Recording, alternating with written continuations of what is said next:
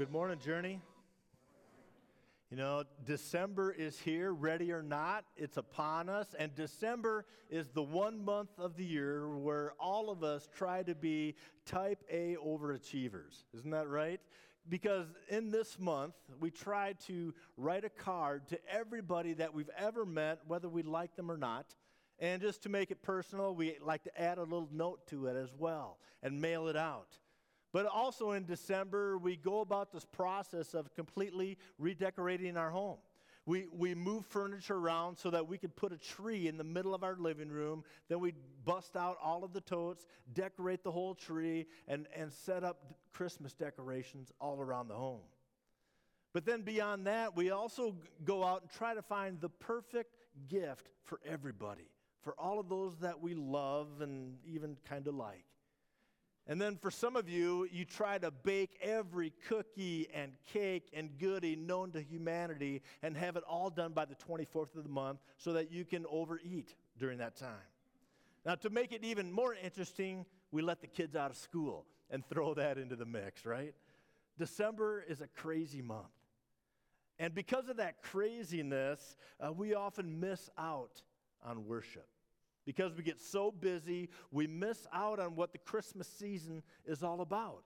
It points us to Jesus, but this is the one month that we're so focused on all the other stuff that it can have the reverse effect on us. And we lose sight of worship because we get busy. But that's not the only reason that we can lose sight of worship. Sometimes we just literally don't know how.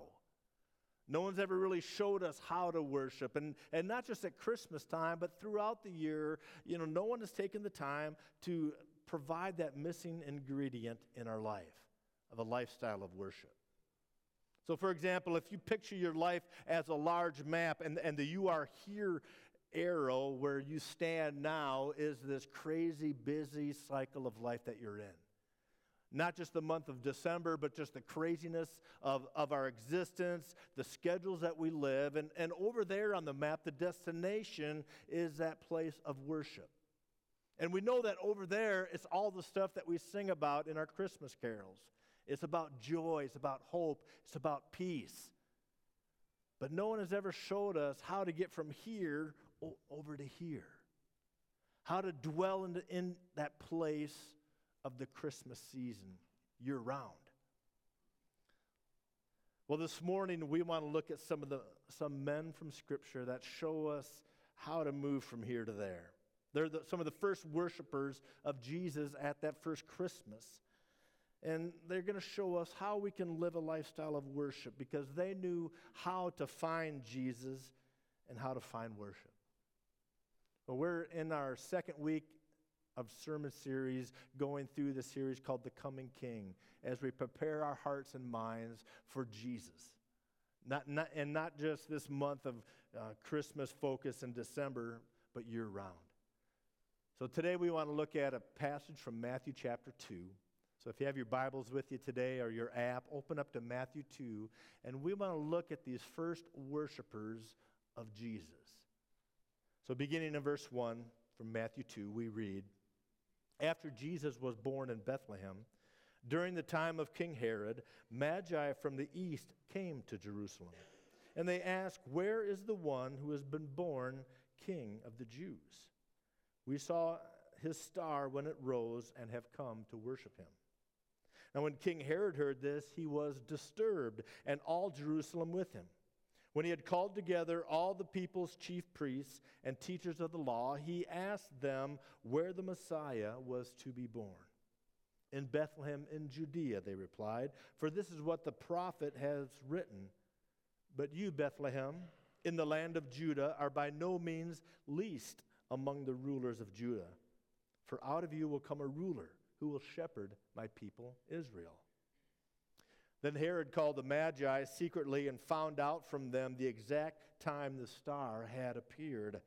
He sent them to Bethlehem and said, 'Go and search carefully for the child.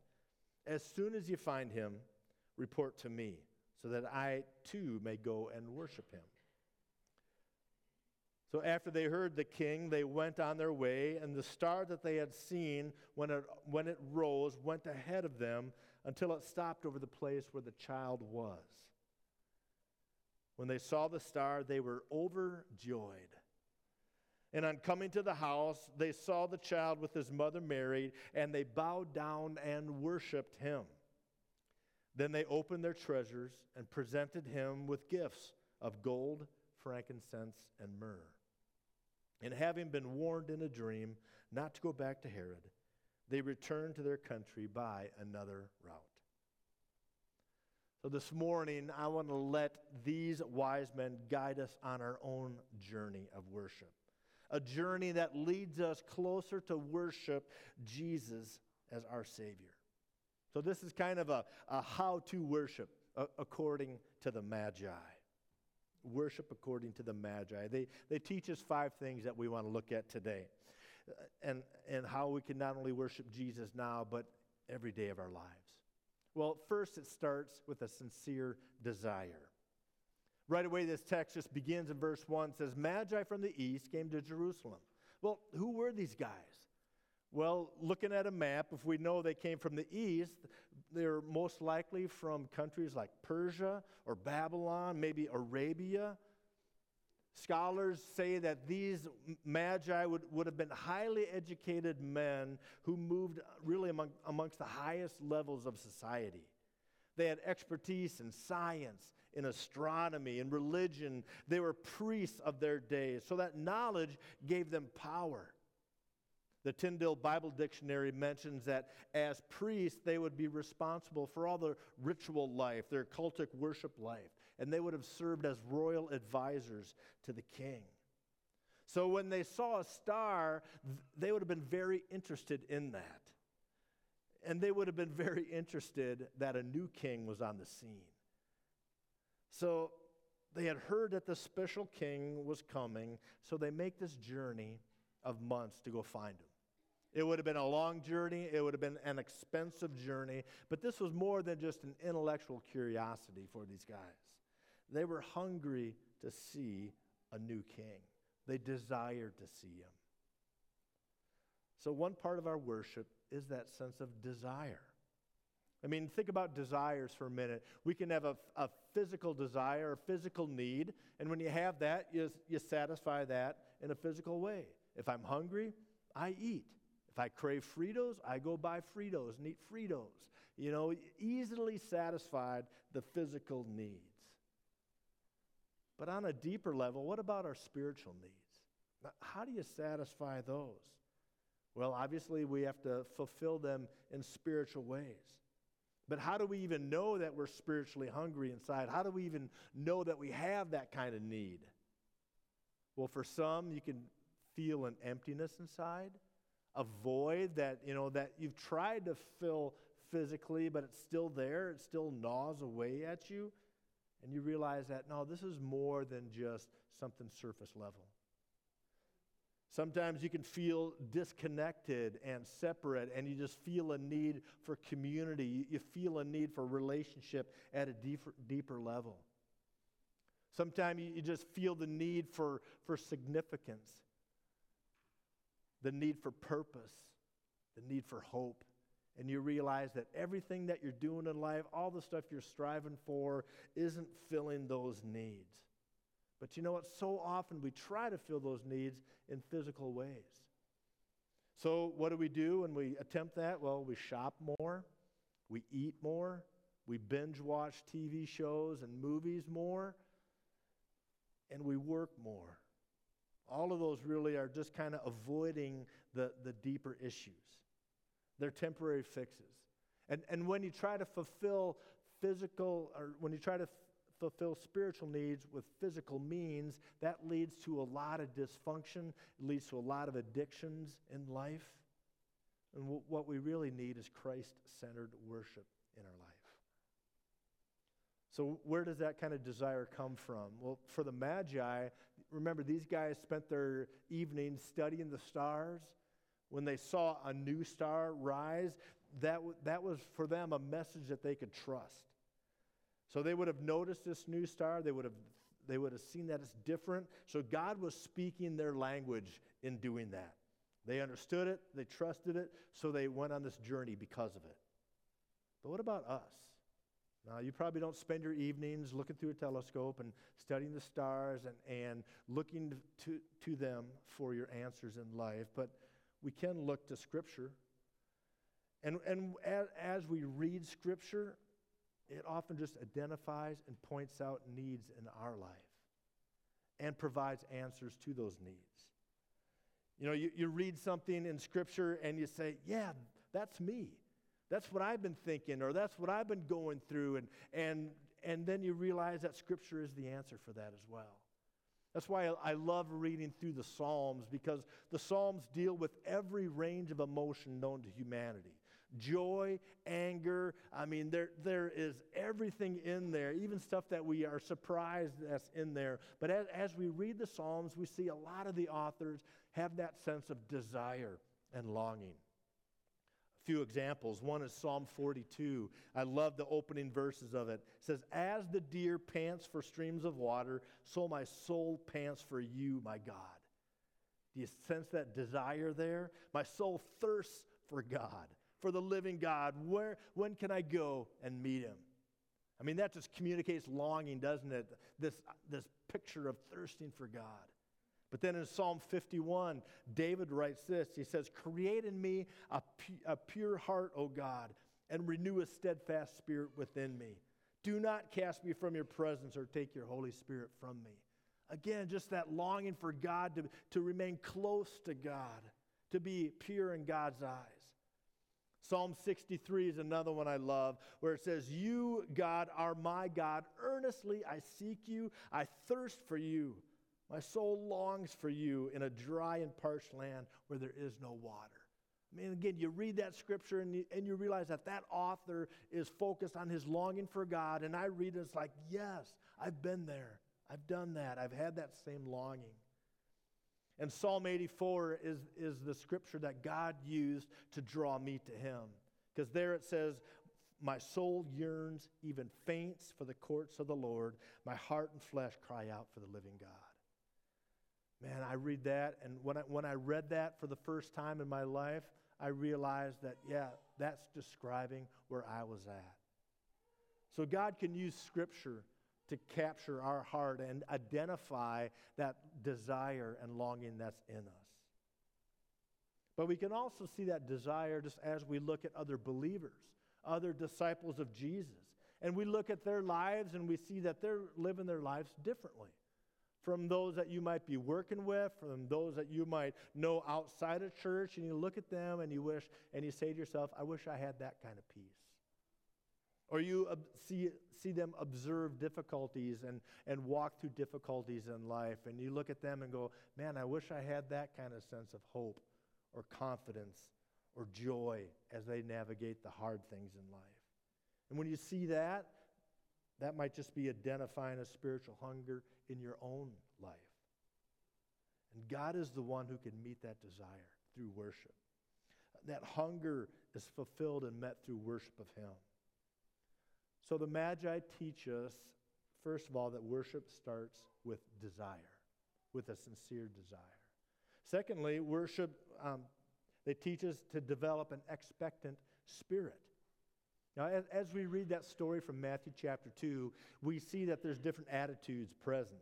Herod, for example, the king at that time, he was very resistant. Although in the text, he gives this veneer of being interested, this veneer of like, yeah, I want to worship this guy too, but we read in other accounts that was all false.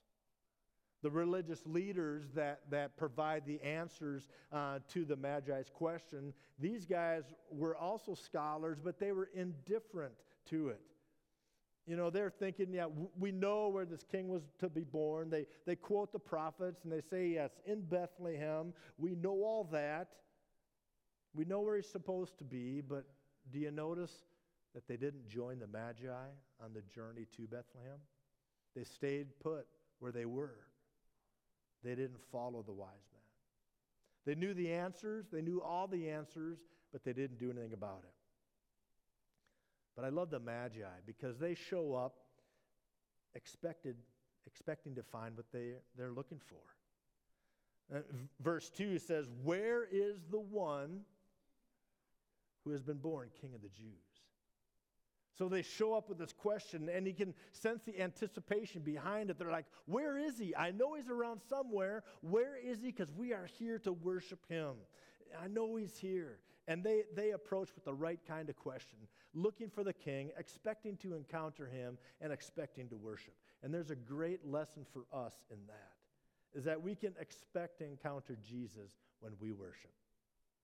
But I realize that our Sunday morning experiences are quite often different from that. For me, when I come to church on Sunday morning, I get here like before dawn, it's dark out, and I get into the building, and I already start thinking about all the things that have to take place for this service to happen.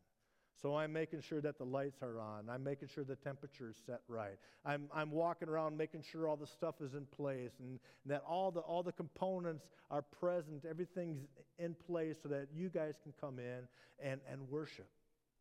Now, I know for many of you, your Sunday mornings are even more crazy because, you show up, you're running a little late, you pull into the parking lot, it's full, you can't find a place, so you drop your spouse and kids off at the door, and they have to go to check in at kids check-in. But you don't have just one kid, you have like 4 or 5 or 6 kids in tow. And you're just trying to get them checked in so that you can come and sit down and just have an hour of peace, to yourself. And you're thinking to yourself, I don't care how bad Dave preaches today, I get an hour without the kids. And you're like, yeah, that's the only expectation that you have. I get it. Sundays are like that, The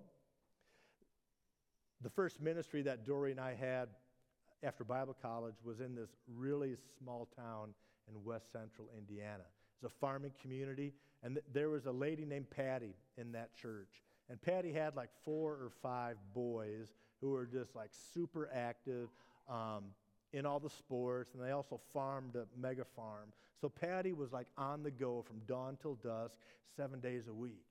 And every Sunday when she would sit down, she would fall asleep.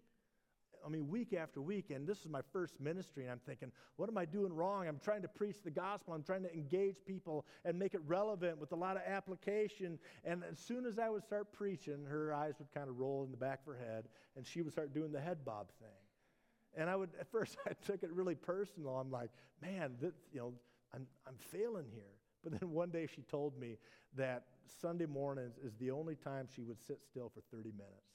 And her body would just say, sleep. And she would like fight it every week, and I'd see the eyes glaze over. I'm like, oh, Patty's just falling asleep. That's just what she does, But sometimes our weeks are like that, aren't they? We come into church on Sunday morning with anything but an expectant spirit of worship. We're just glad we made it, and sometimes we don't even make it. But I want to let this scripture challenge you today from Matthew to raise your expectations of worship. That when you come in to worship on Sundays, come with a heart that says, Jesus has something to say to me today. That he cares about me, he loves me, and he's got something that can change my life today. So as we approach worship with that expectant spirit, we can realize that, he's going to show up today. So how do we worship? Well, start with a sincere desire. Then develop an expectant spirit. And thirdly, choose to express joy. Verse 10 of Matthew 2 says, when they saw the star, when the Magi saw the star, they were overjoyed. That word overjoyed literally means rejoiced with great joy. This is exceedingly great joy. There was joy all over the place. They were overflowing, just oozing and dripping with joy, not just a little smile. And when we connect our lives to Jesus in worship, we discover the joy that he can bring. When you discover that he loves us, that he died in our place on the cross, that he has a plan for us, that he has eternity waiting for us, there is joy in that. And we too can rejoice greatly, just like the Magi did. But it's also a joy that needs to be expressed. And as we worship, we can express our joy to God. And we do that through our personality. You don't have to change your personality to express joy, but you can do it in the way that God created you. And for some of you, I know that just a little twitch on the side of your mouth, that is like over-the-top joy.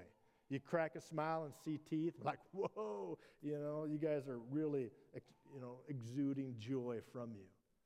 But do it the way God has created you. Do it in a way that it's okay to express the joy that you have in Jesus.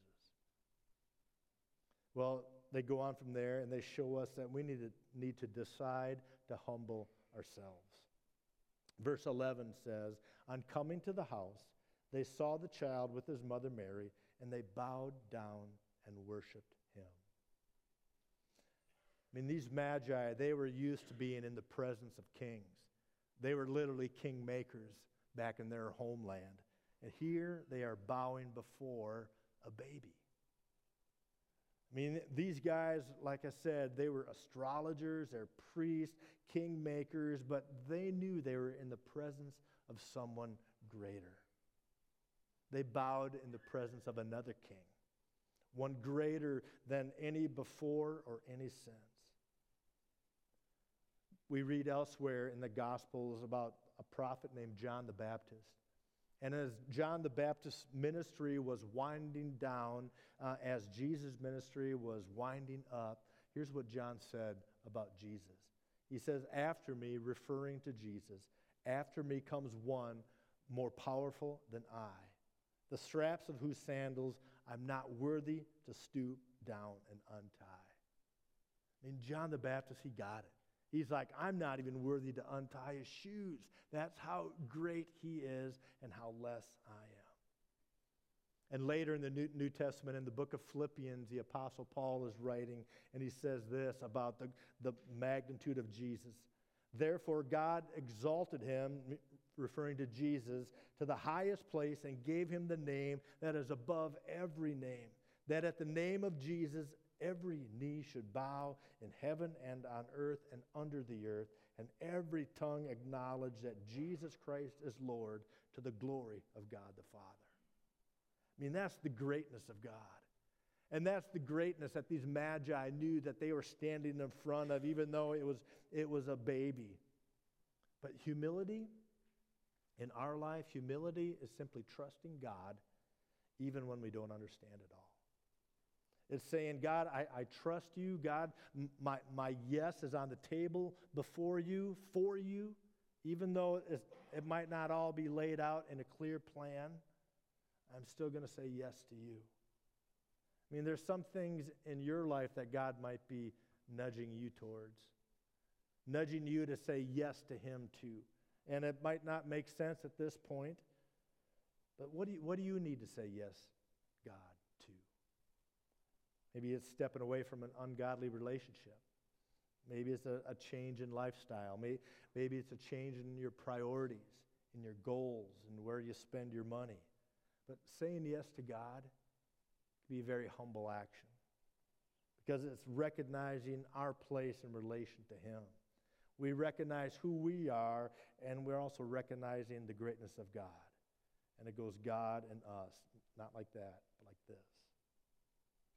So part of worship is just approaching God with humility, with a humble heart.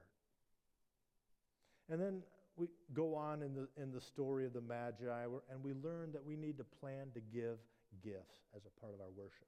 This is probably the most famous part of this account, where the Magi come. In verse 11, it says, they opened their treasures and presented him with gifts of gold and frankincense and myrrh. And as we read the story, or as we tell it to our children, we often hone in on this part, because these gifts do have significance, and they point out who Jesus is and what he was there for. So they give him this gift of gold, and gold was a gift fit for a king. It was costly, it was expensive, and it would have been, it was recognizing that this baby is a king, and worship of him is costly. But they also gave him a gift of frankincense, and frankincense was used in temple worship as kind of an incense. So it was part of their sacrifice and their sacrificial system. So when they gave this gift of frankincense, they were really acknowledging that here is a priest. Here lies a priest that really brings to fulfillment all the sacrificial systems of the Old Testament. And Jesus, as our priest, is a bridge builder. He stands between us and God, and he allows that relationship to come together. He stands in between in order to bring us to God. But they also gave him a gift of myrrh, and myrrh was an embalming spice used to embalm bodies. And as they gave him that gift, they looked forward to his death on the cross. And that here's a king who fulfilled all the sacrificial systems, but also one who came to die in our place. It points to his death, but also points to him as our Savior. The one who gave his life once and for all so that we can find life in him and find life to the fullest. So worship is about giving. And I'm not meaning just the stuff under your tree this month.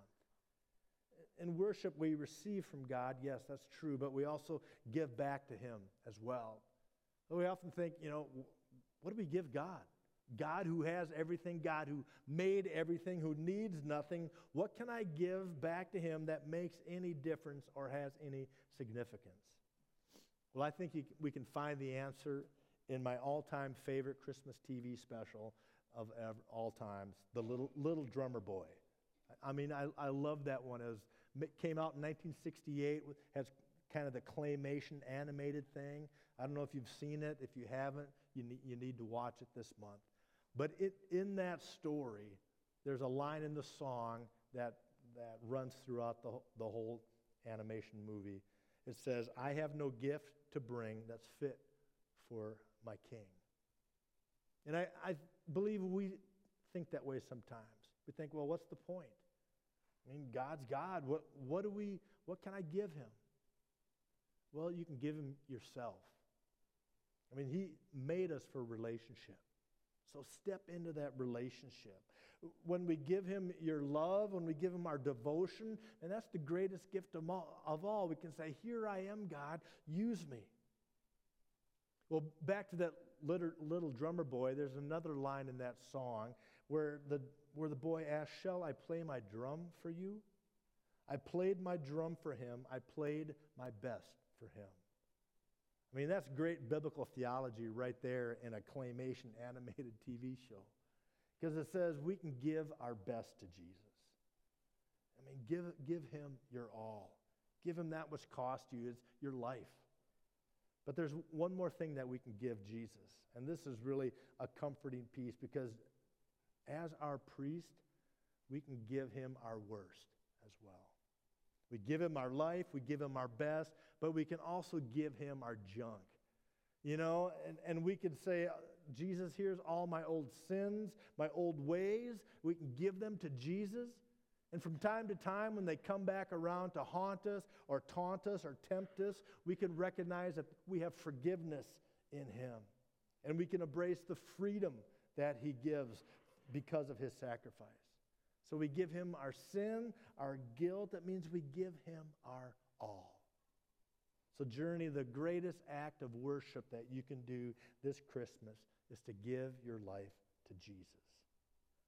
So let me encourage you this year to celebrate Christmas by saying yes to Jesus. Will you pray with me?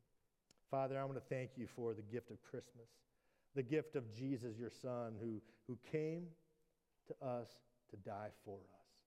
So, Father, this season, as we get wrapped up into a lot of activities and travels and different Christmas things, Lord, I pray that we can keep our eyes focused on you. So, Lord, we are here because of you, and may we never lose sight of you this season. So we pray this in Jesus' name. Amen.